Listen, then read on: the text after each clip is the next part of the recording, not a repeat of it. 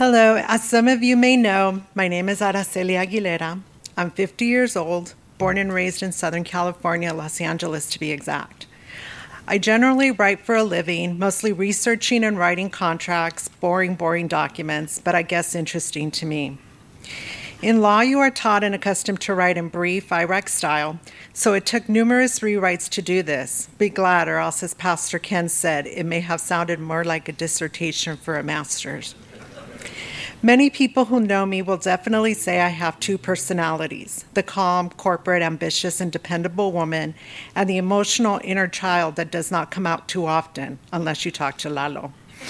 So when tasked to write about my journey to know and live righteously for God, I find it very difficult without getting emotional. In just recently coming to know and learn Reformed theology, my life is a true testimony that God does ensure what He starts, He completes. My testimony is a self-reflection of my futile attempts to know and understand God and the purpose of my existence. And by futile, I do mean futile, because until I learned that I had to fully submit mind, body, and soul completely to God, whom I cannot deny was already working in my life from day one, then and only then did I find the peace I was aching for. One of my favorite quotes from Scripture has always been Proverbs 3:5-6, which states, "Trust in the Lord with all your heart and do not lean on your own understanding. In all your ways acknowledge Him, and He will make straight your path." I would constantly throughout my life go back to this passage, but my stubborn mind and prideful heart would not allow it to speak to my heart. I cannot begin without first telling you a bit about myself, as context is always important in any narrative. I am first-generation American, as both my parents migrated from Mexico in their teens. My parents were married young and started a family. We were poor, and I remember the room I shared with my sister was the pantry in a one-bedroom back house, and my brother's crib was in my parents' room. I wish I could say that all I had was fond memories of my childhood, but I cannot. My parents believed that with hard work and strong discipline, they were being good parents, but they allowed their anger and frustration at life to be taken out on each other and their children. My dad was and is a degenerative gambler. Growing up, his anger would manifest in physical abuse towards my mom, me, and my siblings. To this day, I cannot stand seeing a woman or child be abused, as most of my childhood memories are of being beaten mercilessly with a belt, switch, extension cord, a bat, a broom, anything my father or mother could get a hold of. I remember one night we were watching a Spanish movie, and the two men on screen were complaining about how here in America you cannot discipline your children. You lay one hand on them and they haul you off to jail. Under my breath, thinking no one was hearing, I said I am going to call the police. Next thing I felt was a blow to my head, and my father telling me in Spanish, "I brought you into this world, I can take you out. Remember that." That was my childhood, a constant state of fear. However, as it relates to my testimony, one beautiful memory as a child that I do have was my mom reading the Holy Bible in Spanish, a Bible she purchased from a door-to-door salesman on layaway. I recall her sitting in the living room with my sister and brother and reading the stories of Adam and Eve, Noah, Abraham, Moses, Mary, and of course, Jesus Christ. All I understood were the basics, but that was enough for me. I fell in love with God. There is no memory in my life where God was not present. Even a promise of a gift or a trip was always God willing, or if God's will be done.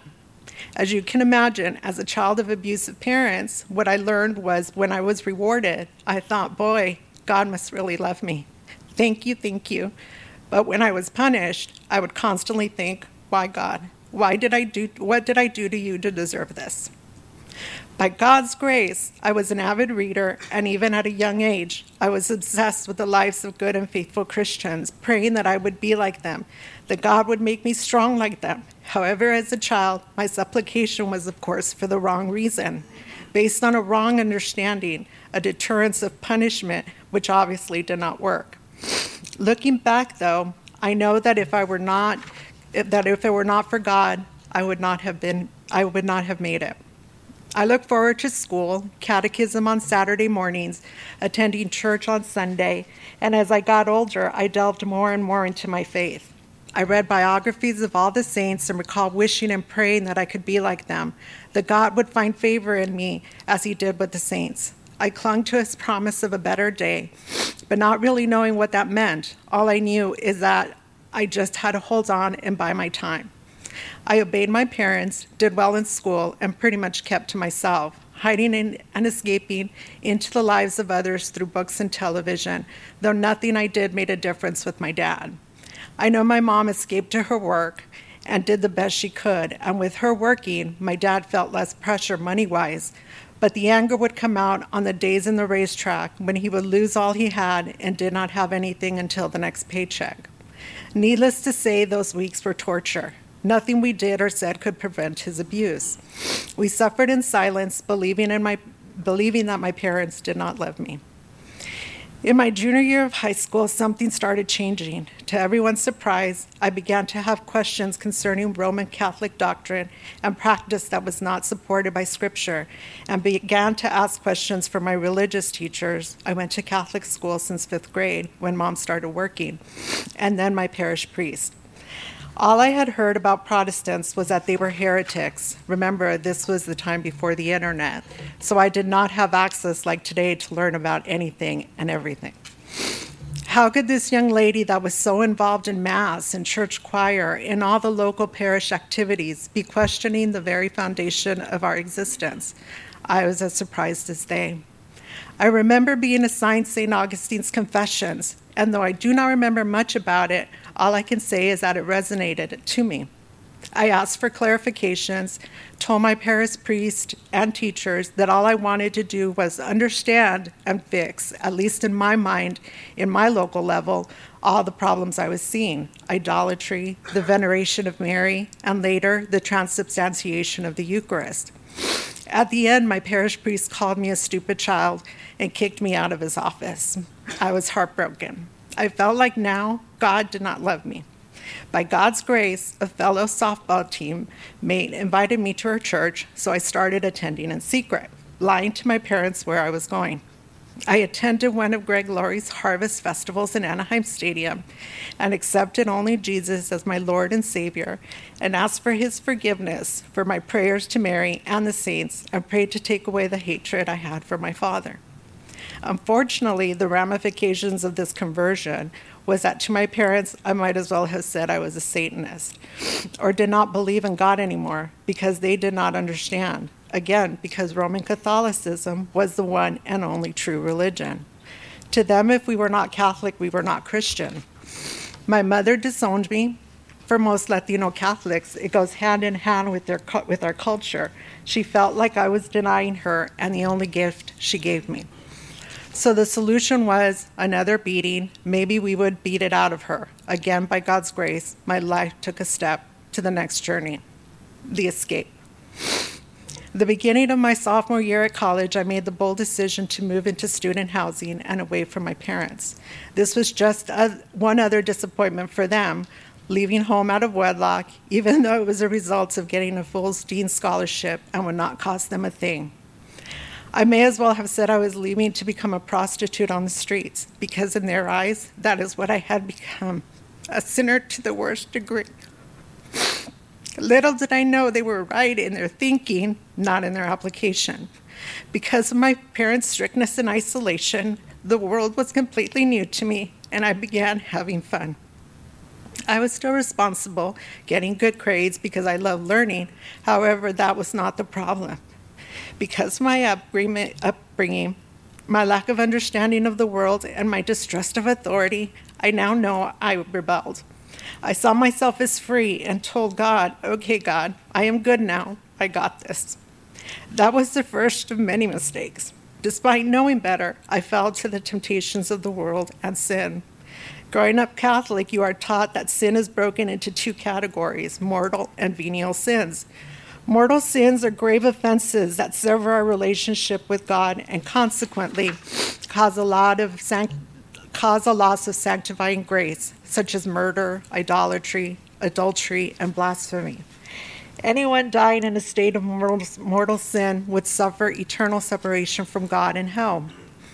Venial sins are lesser offenses that injure but do not destroy one's relationship with God, such as gossiping, lying, pride, coveting, drinking. I justified to myself that I was good so long as I did not commit a mortal sin. After all, I am still a good person and was not hurting others. God had bigger problems than me. But slowly it was separating me from God and the joy I had, despite my horrible childhood. Looking back now, what I can say that it is easy to seek, follow, and obey God in an isolated bubble, for that is how my childhood was. But in this world, that was another story.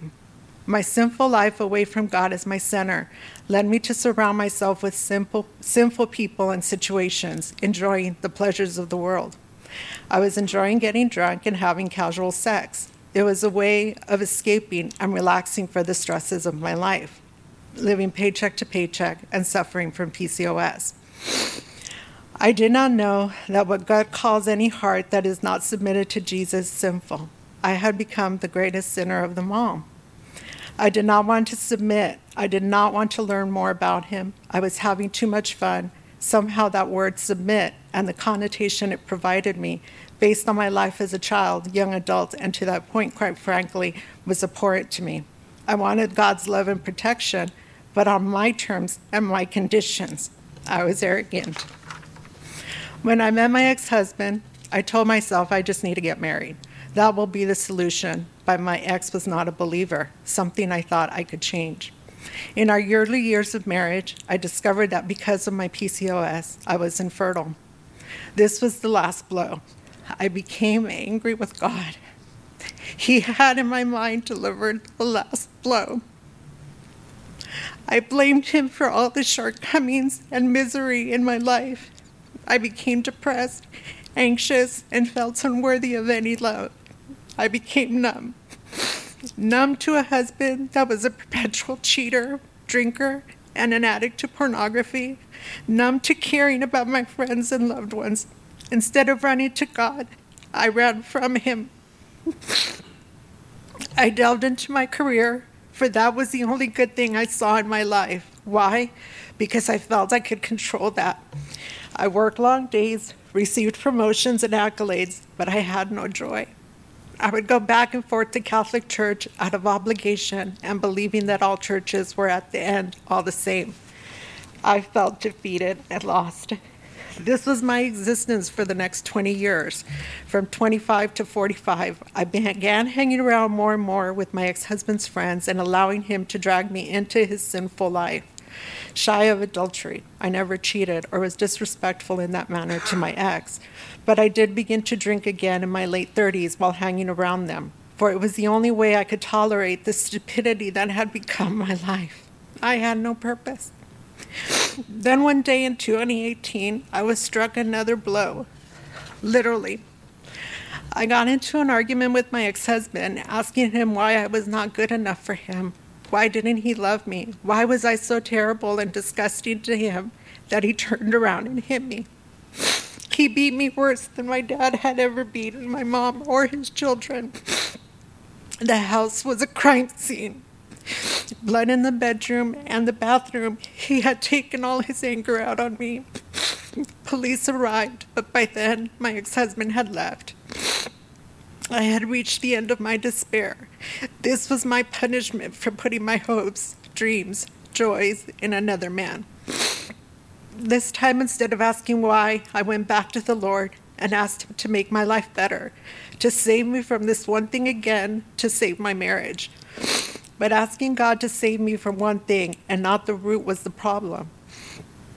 I again wanted God's love and protection, but on my terms and my conditions. It took a year of realizing that God was calling me back.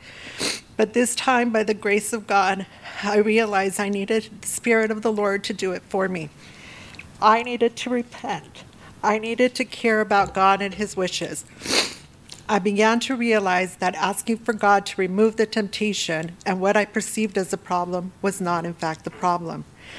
I needed to give it up to God and pray for the ability to turn away from it because of Jesus' love for me.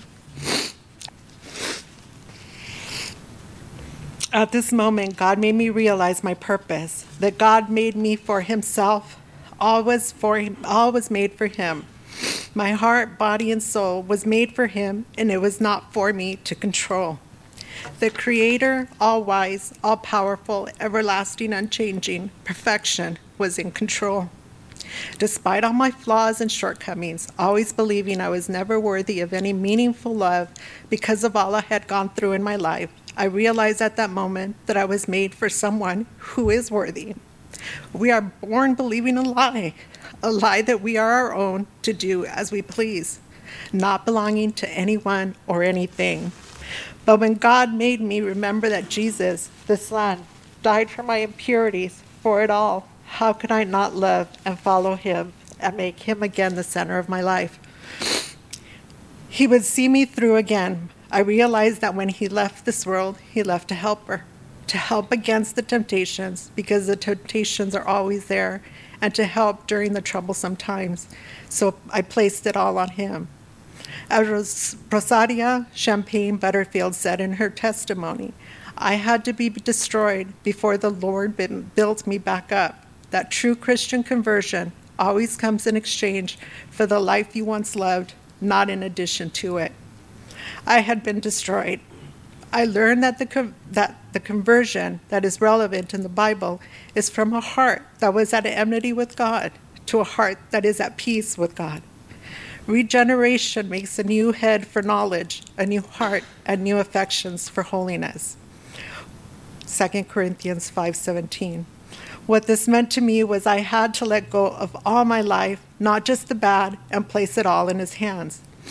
Until I saw that salvation is of the Lord alone, not a cooperation of man and God, I would not be saved. If anyone is to be saved, Jesus must grant everything we need for salvation, including a new heart to believe. I learned that the Trinity works in harmony to bring about the salvation of his elect. The Father elects us in Christ, the Son redeems the same, and the Holy Spirit applies regeneration to all those the Father has given the Son. The gospel indeed goes out to all people who hear it, but in the stubbornness of people's hearts, no one, left to themselves, responds to this outward call. So in love, God extends mercy to a multitude of ill-deserving rebel sinners by opening their blind eyes.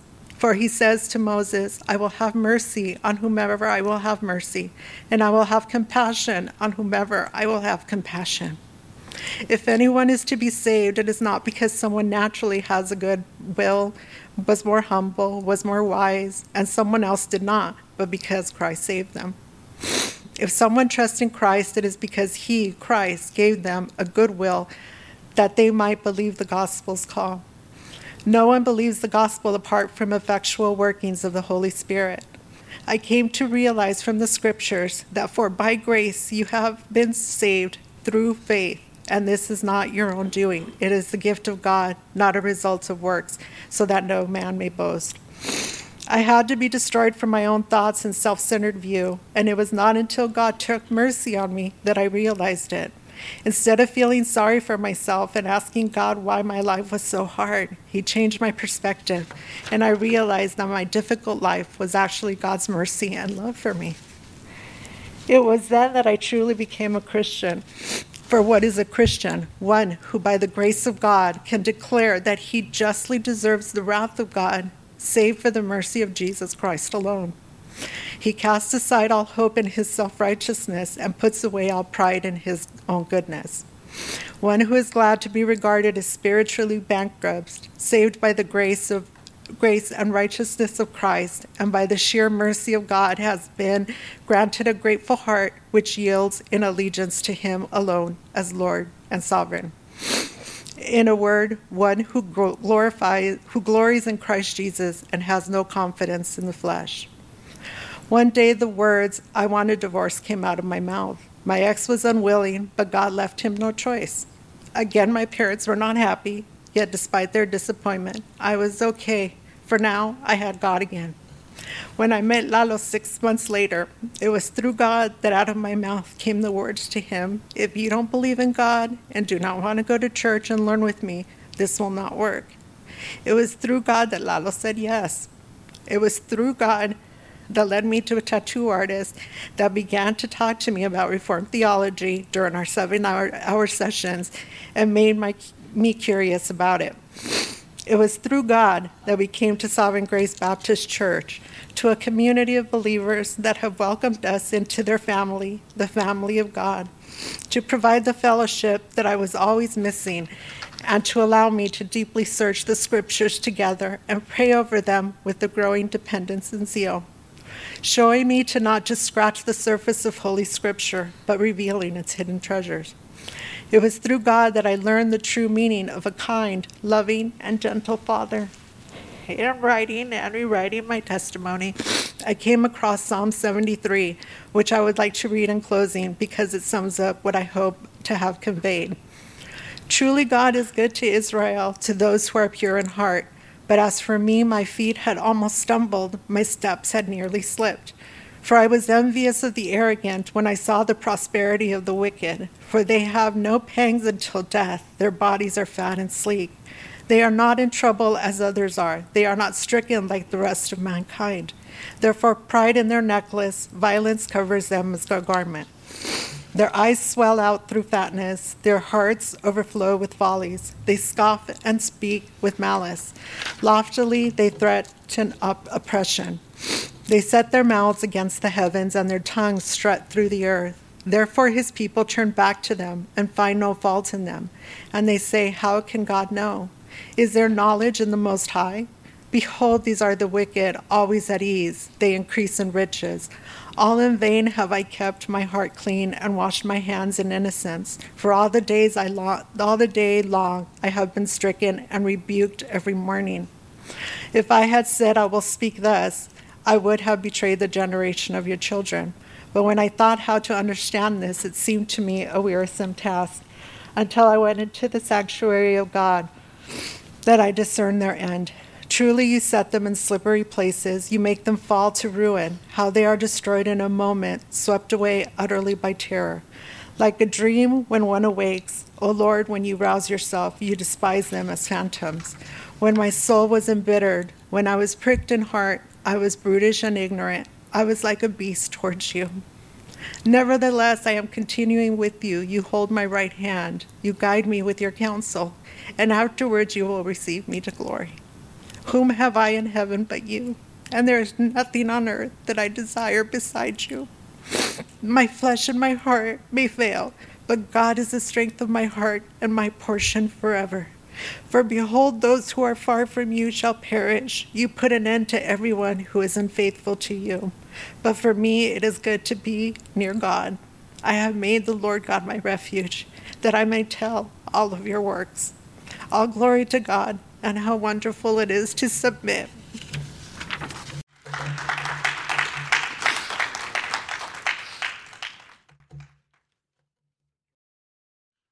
Well, my name is Eduardo Gonzalez. I'm the baby of my family. I grew up spoiled, have basically two moms, and but as a very young age, when I used to go to school, had a hard time learning.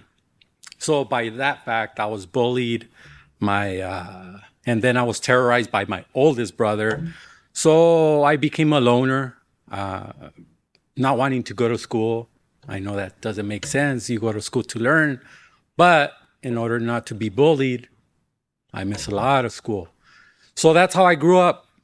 So at a very young age, my summer times would be my dad had a gardening service. So I started going summer times. And he would send me with my brothers. They used to scream at me and just hurry up. And so I learned how to work fast. And in a short time, I was able to learn something. So I felt a little good about myself because since an early age, since I remember since elementary, I hated myself. Didn't know why. Like I said, I was the baby. I was cuddled. But something in my head, I just wasn't happy.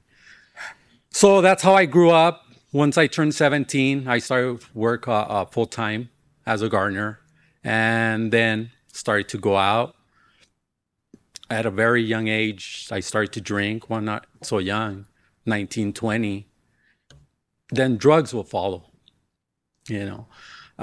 Then I would meet my first wife. It was a toxic relationship. Both drank, both did drugs.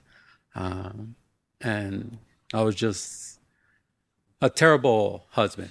Just then my son would be born in 98 and nothing would change.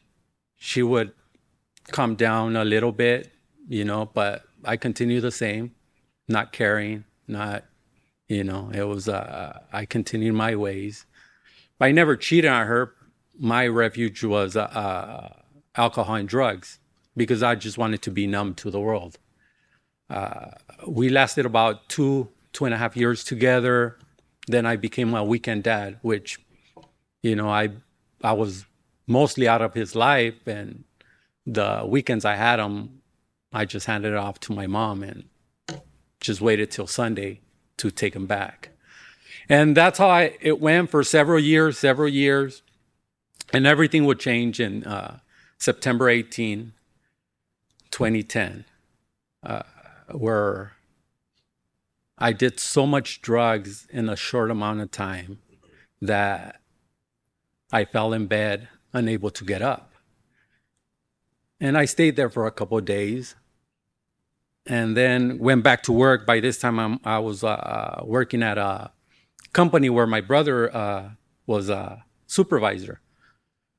So he's an AA member, and he sent me this guy who I had met several years back. And, you know, I knew him already and kind of started to tell him about my problems about drinking. And he suggested, well, why don't you go to AA? It took me a couple of days or a week or two, you know. And so I decided to go. And on my way there, I started to cry, you know, because I knew for whatever reason, that I wasn't going to drink or use drugs again. That was saying goodbye to a 15-year relationship. I know it was a toxic relationship. I know it took more away from me than it gave me. But that was the longest relationship I had at the moment. So I started to go, and in an AA, they do teach you about a higher power. And, you know, you can give it any name you want because it's not religious. It's, you know, wherever you want.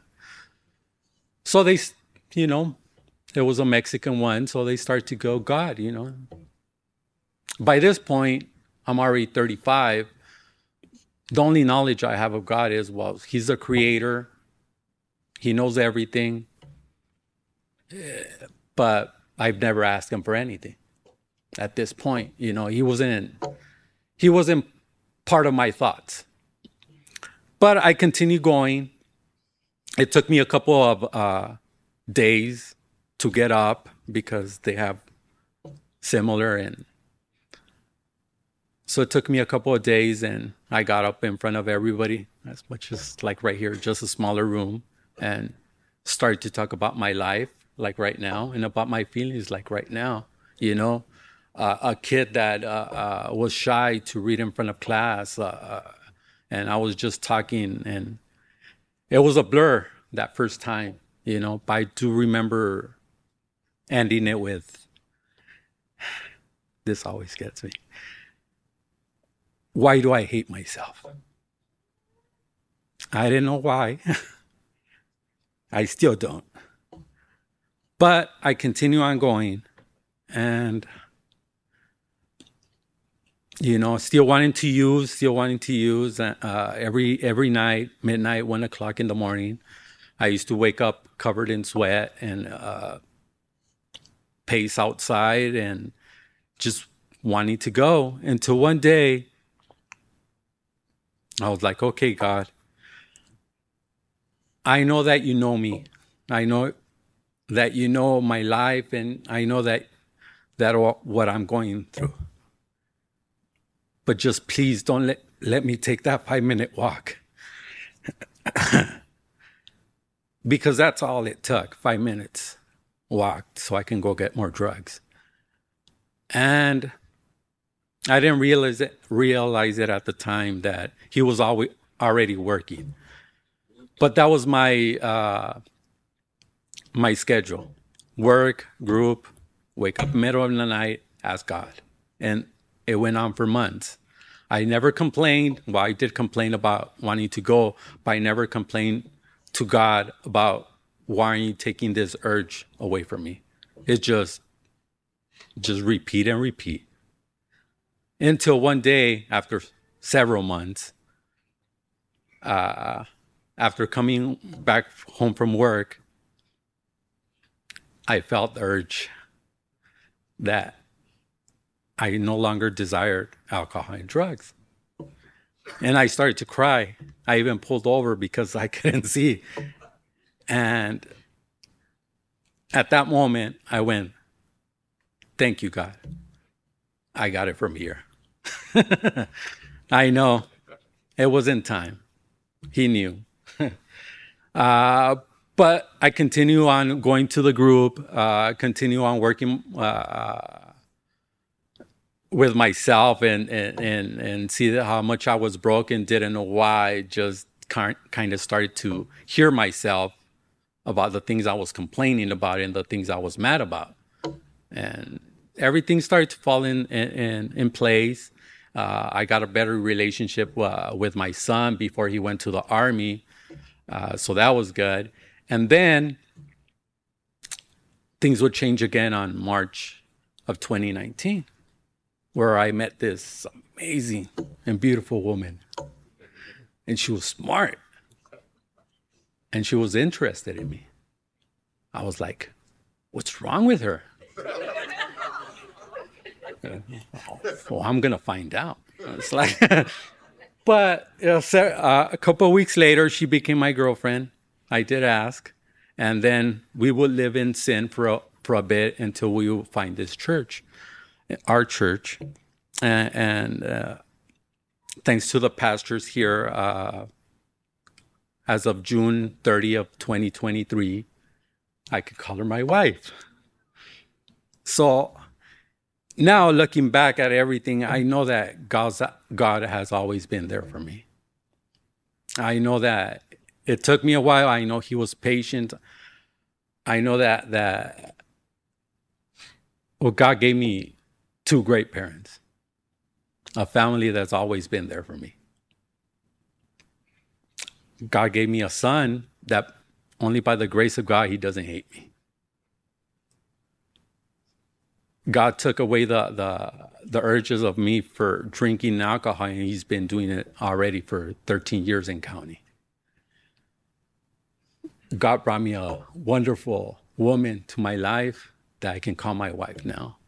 And to put the cherry on top of the cake, he has brought me here to learn more about his word and meet you all wonderful people. So I would like to close this by my wife got scripture. I like movies. So this is from a movie called Tombstone. You've seen it. Bill Paxton says this. If God was able to create all this and still manage to do a speck like me, it's flattering. Every day I step out of the house at 3:30 in the morning and I look to my surroundings and I think about that. If God is able to make all of this, all the universe, and he has so much going on, and yet he still has time for me. You know, I'm flattered. So thank you, God. Amen. Amen.